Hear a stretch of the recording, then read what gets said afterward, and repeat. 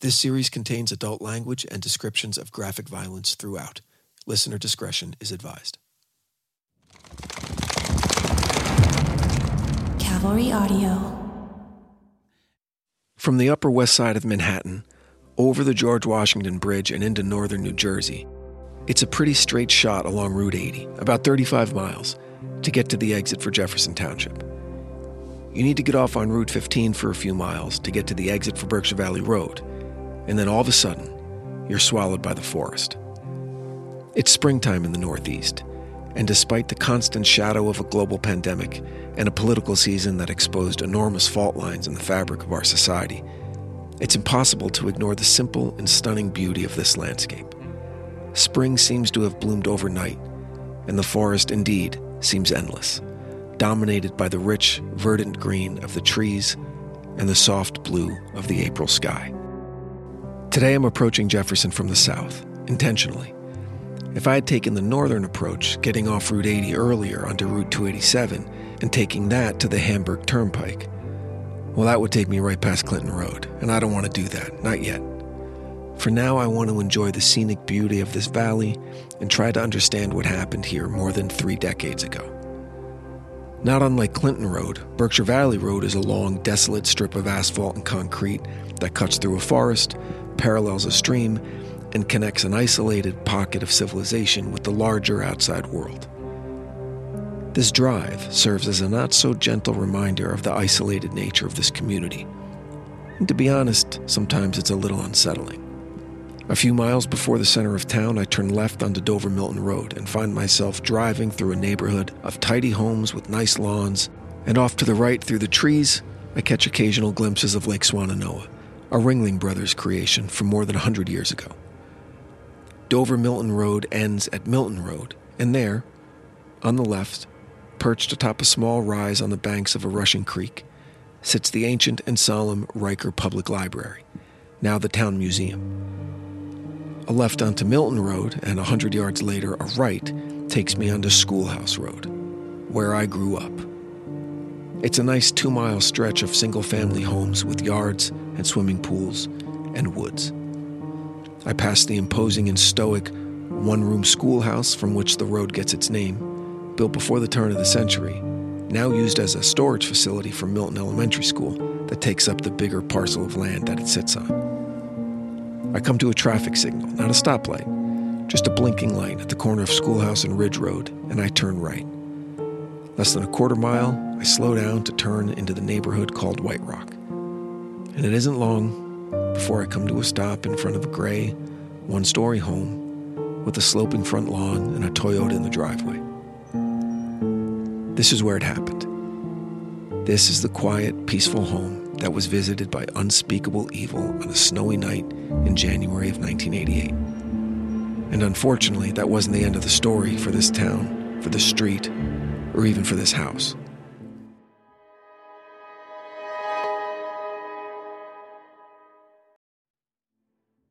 From Cavalry Audio, I'm Brandon Morgan, and this is The Devil Within. You can run on for a long time, run for a long time, run on for a long time. Sooner or later, gotta cut you down. Sooner or later, gotta cut you down. This is a special bonus episode. A Prayer in Spring. The house across the street is no longer occupied by the Eastman family, although they stayed local to the area. And just down the block, what used to be the Kennedy home has long since changed hands, although the oldest of the siblings, Bobby, lives just a few blocks further into White Rock, in a house he bought with his wife in the early 90s, the house he raised his children in the community he's known and loved his entire life. White Rock Boulevard borders White Rock Lake. It's in the shape of a horseshoe, and before I know it, I'm back at Ridge Road. A right turn takes me into the center of town. 1 stoplight, gas station, a bar, a bank, and 2 strip malls with a pizza place. It's almost lunchtime, so I pull in. I know I'm stalling, but I've also learned to never pass up a slice of pizza here. 30 minutes later, and I'm back on the road, Berkshire Valley Road to be exact.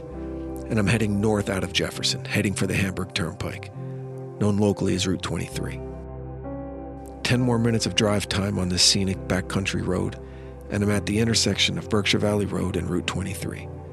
While not a major thoroughfare by any means, Route 23 is a highly trafficked artery through northern New Jersey, and it shows. As I wait at the stoplight, there is a steady stream of cars taking up 2 lanes in both directions.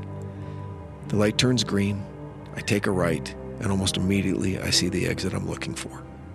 Clinton Road.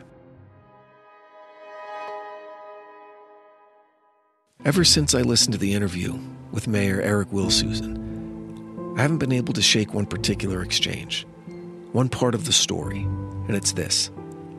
The mayor said point blank that representatives of the Catholic Church were convinced that the Tommy Sullivan murder-suicide was a case of demonic possession.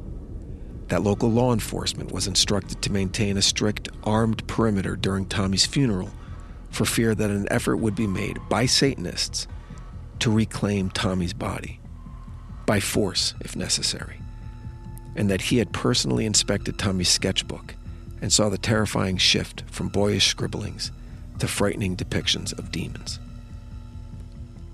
Now, I'm fully aware that evil exists in the world. I'm also aware that evil can take many forms, and I'm willing to admit, I believe that there is much about the nature of evil that lies beyond the scope of human understanding. Do I believe that demonic possession in the purely Catholic sense is possible? The best answer I can give is that the truth must lie beyond my understanding, because there are some things that I simply cannot answer. But here's what I do know. I know that 10 years after that terrible night in January of 1988, Tommy's little brother took his own life. It's impossible to know why, or if there was any connection to the awful events from his childhood. But it seems that evil and darkness and tragedy wouldn't allow the family any lasting peace. I know that Betty Ann Sullivan, Tommy's mother and victim of his rage, has a sister who, in the aftermath of the murder, petitioned the court to examine the police files in an attempt to better understand what happened to her beloved sister, and to perhaps get a glimpse into the clouded, broken mind of her young nephew, to better understand what happened to him, and hopefully get some answers. She was granted access, unfortunately. And what she saw in the file, the photos, the forensic accounts of the crime scenes, statements from the civilians and first responders, basically everything she was looking for, had an effect that must have been shocking. For soon after, she chose to turn her back on society at large and became a cloistered nun at a convent somewhere in the Northeast. What did she see? What did she learn? Whatever it was, she felt that her best option was to immerse herself in a personal relationship with Christ and little else. I also know that within 6 months of losing his wife and oldest son, Tommy Sullivan Sr. was remarried in Florida. Now, many locals saw that as an indictment of the man. But one lesson the years have taught me is that people indeed grieve in many different ways. As a husband and father, I can only imagine that any distraction that would grant a reprieve from what must have been unimaginable anguish would be welcomed. I would bet that for a man going through that hell, public opinion from a small town in New Jersey was the last thing on his mind. And finally, I know that towards the end of the series, we veered away from an attempt to stick to established facts and first-hand accounts, as factual as 30-year-old recollections can be, and opted instead to offer a definitive ending to the story, fantastic though it may seem. The convergence of myth and reality has long been pondered and explored, yet rarely, if ever, has it landed on solid footing. That doesn't mean it isn't true. It just means it hasn't been proven, yet. It's often said that extraordinary claims require extraordinary evidence. And I would submit that, in a way, the Tommy Sullivan case meets that burden. Not for what evidence exists, but for what evidence doesn't exist. I find it extraordinary that a young boy could inflict such damage to himself, defying the limits of human endurance and physicality, circumstances that no medical examiner, coroner, or EMT could explain, not to this day. That question remains more than 30 years later. My feeling is that there is one person who knows the answer, and it is hopelessly debated, in prayerful whispers, safe behind the austere stone walls of a convent, from a grieving nun, desperate to understand how it all fits into God's plan.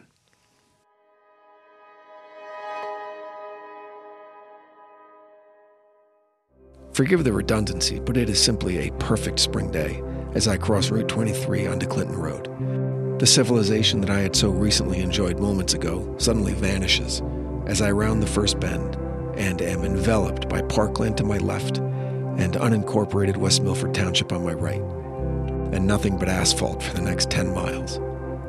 But it's not spooky or scary or unsettling. It's beautiful. In fact, if I lived here year-round, I would be one of those people that come here all the time to go hiking and mountain biking.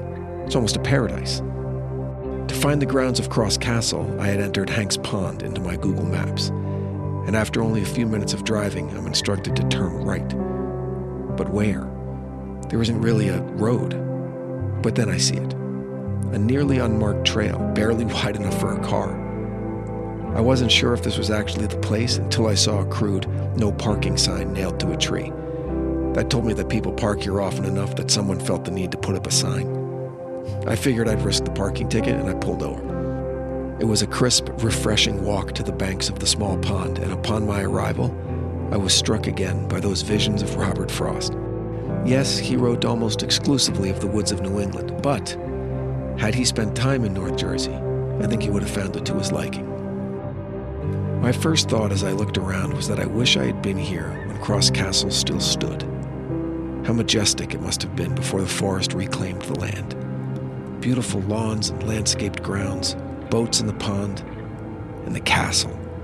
The stone castle that was built with such care only to come to such grief. The last vestiges of its great walls reduced to rubble more than 3 decades ago. Sadly, all that's left are the enormous foundations, masterfully built from local rock hewn from nearby outcroppings. And even though the foundations are all that remains, it's easy to understand the grand scale of the main house. The basements are truly massive, dug at least 15 feet into the ground, with cornerstones the size of a desk.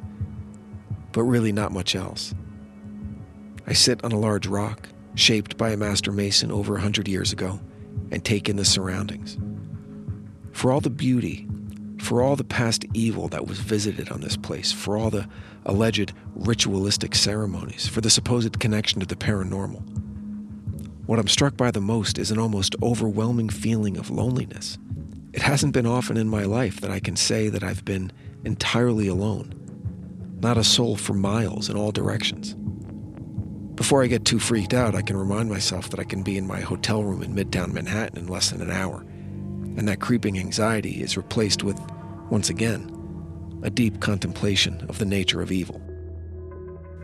Seneca, the great Stoic philosopher, once wrote that the fates will lead you to your destiny, or drag you to it. Was Tommy's collision course with evil destined to occur? Has evil always existed, and the great religions of the world came to power as a necessary foil to maintain balance? Or is it more personal, more quiet? I'm not sure what I was expecting to experience on Clinton Road.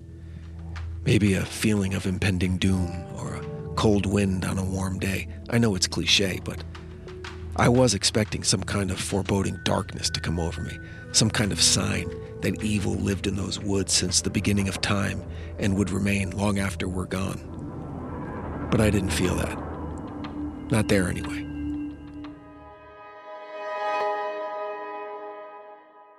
So we moved into a new house about 3 months ago now, and one of the big purchases that we made was a new mattress. Figured, new house, we'd been sleeping on the old mattress for a long time, let's treat ourselves, get a new mattress.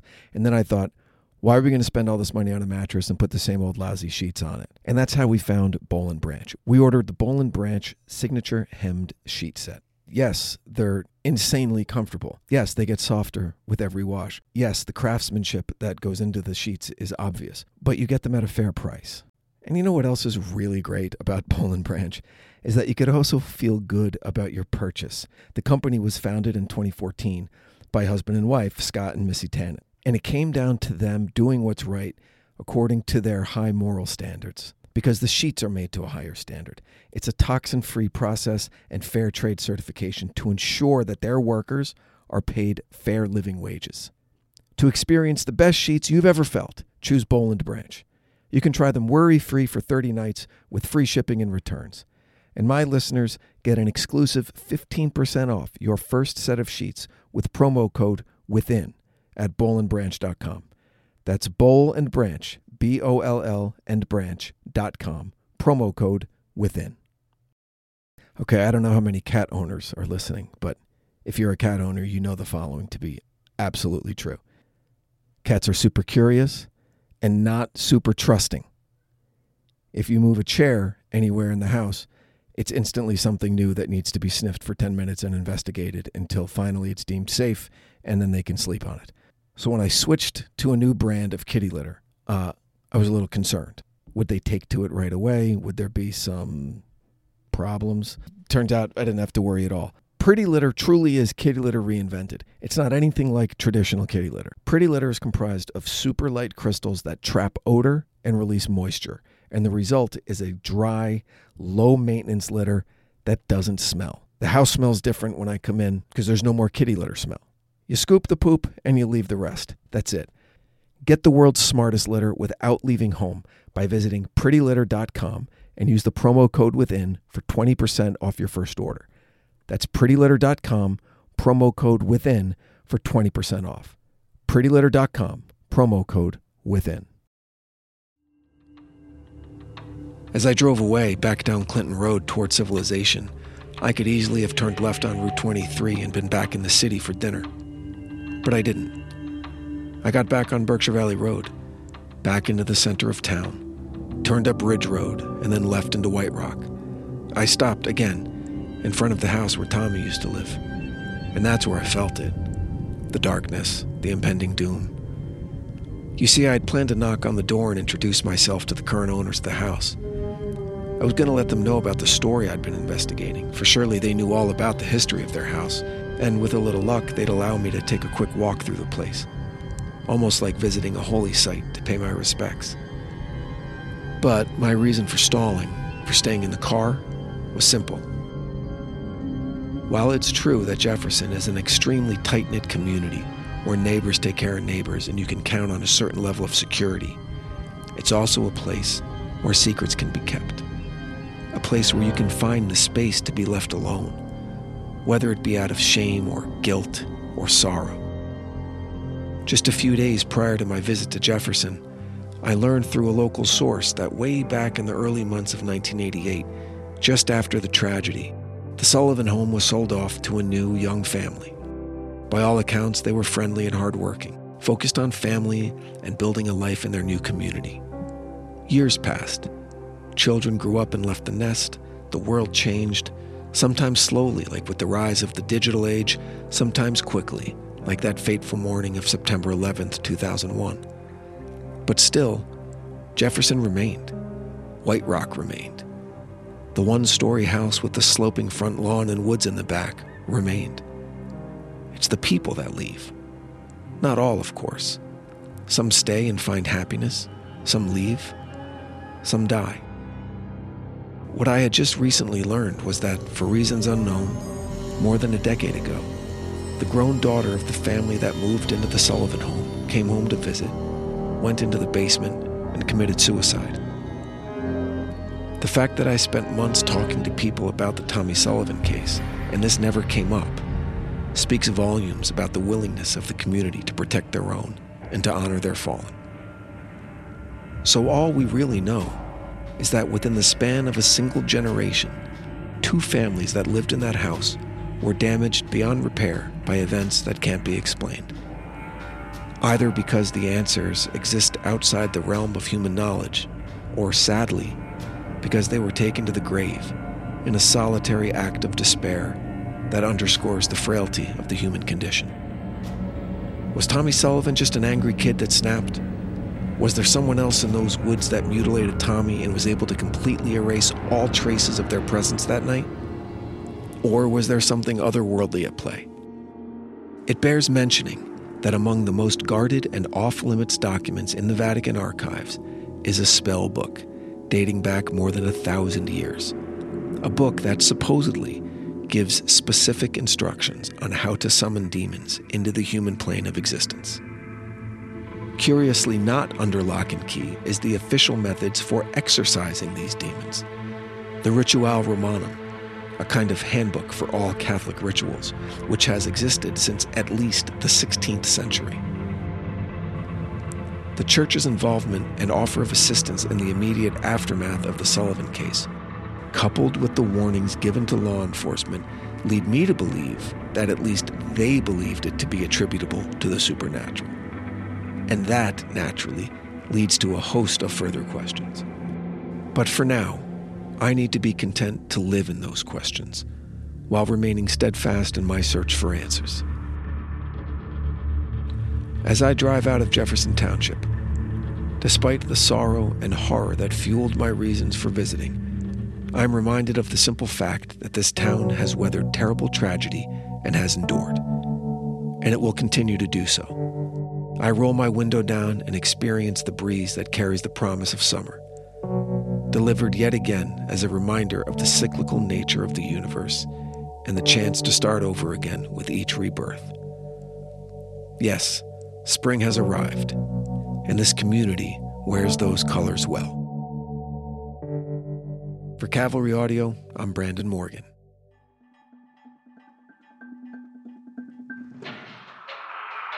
Coming up on the final episode of Season 1 of The Devil Within. This is Jeff Apple from Cavalry Audio.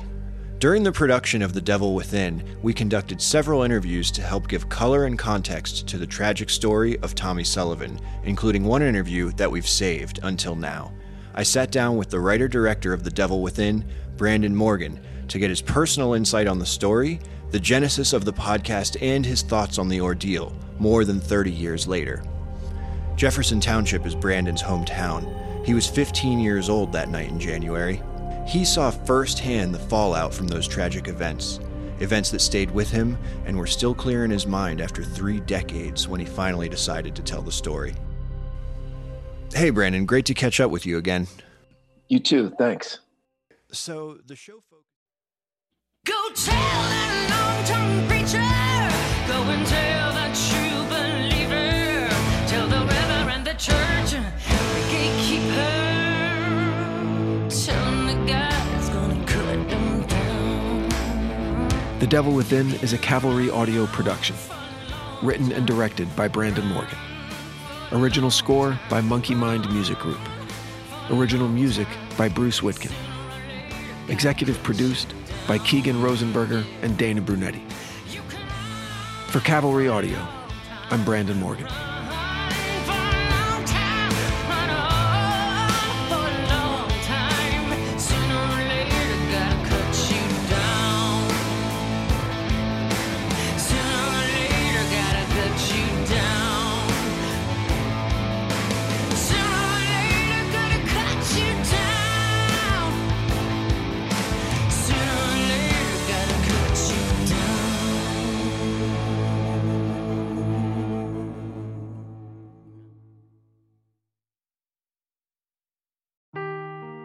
Seeking the truth never gets old. Introducing June's Journey, the free-to-play mobile game that will immerse you in a thrilling murder mystery.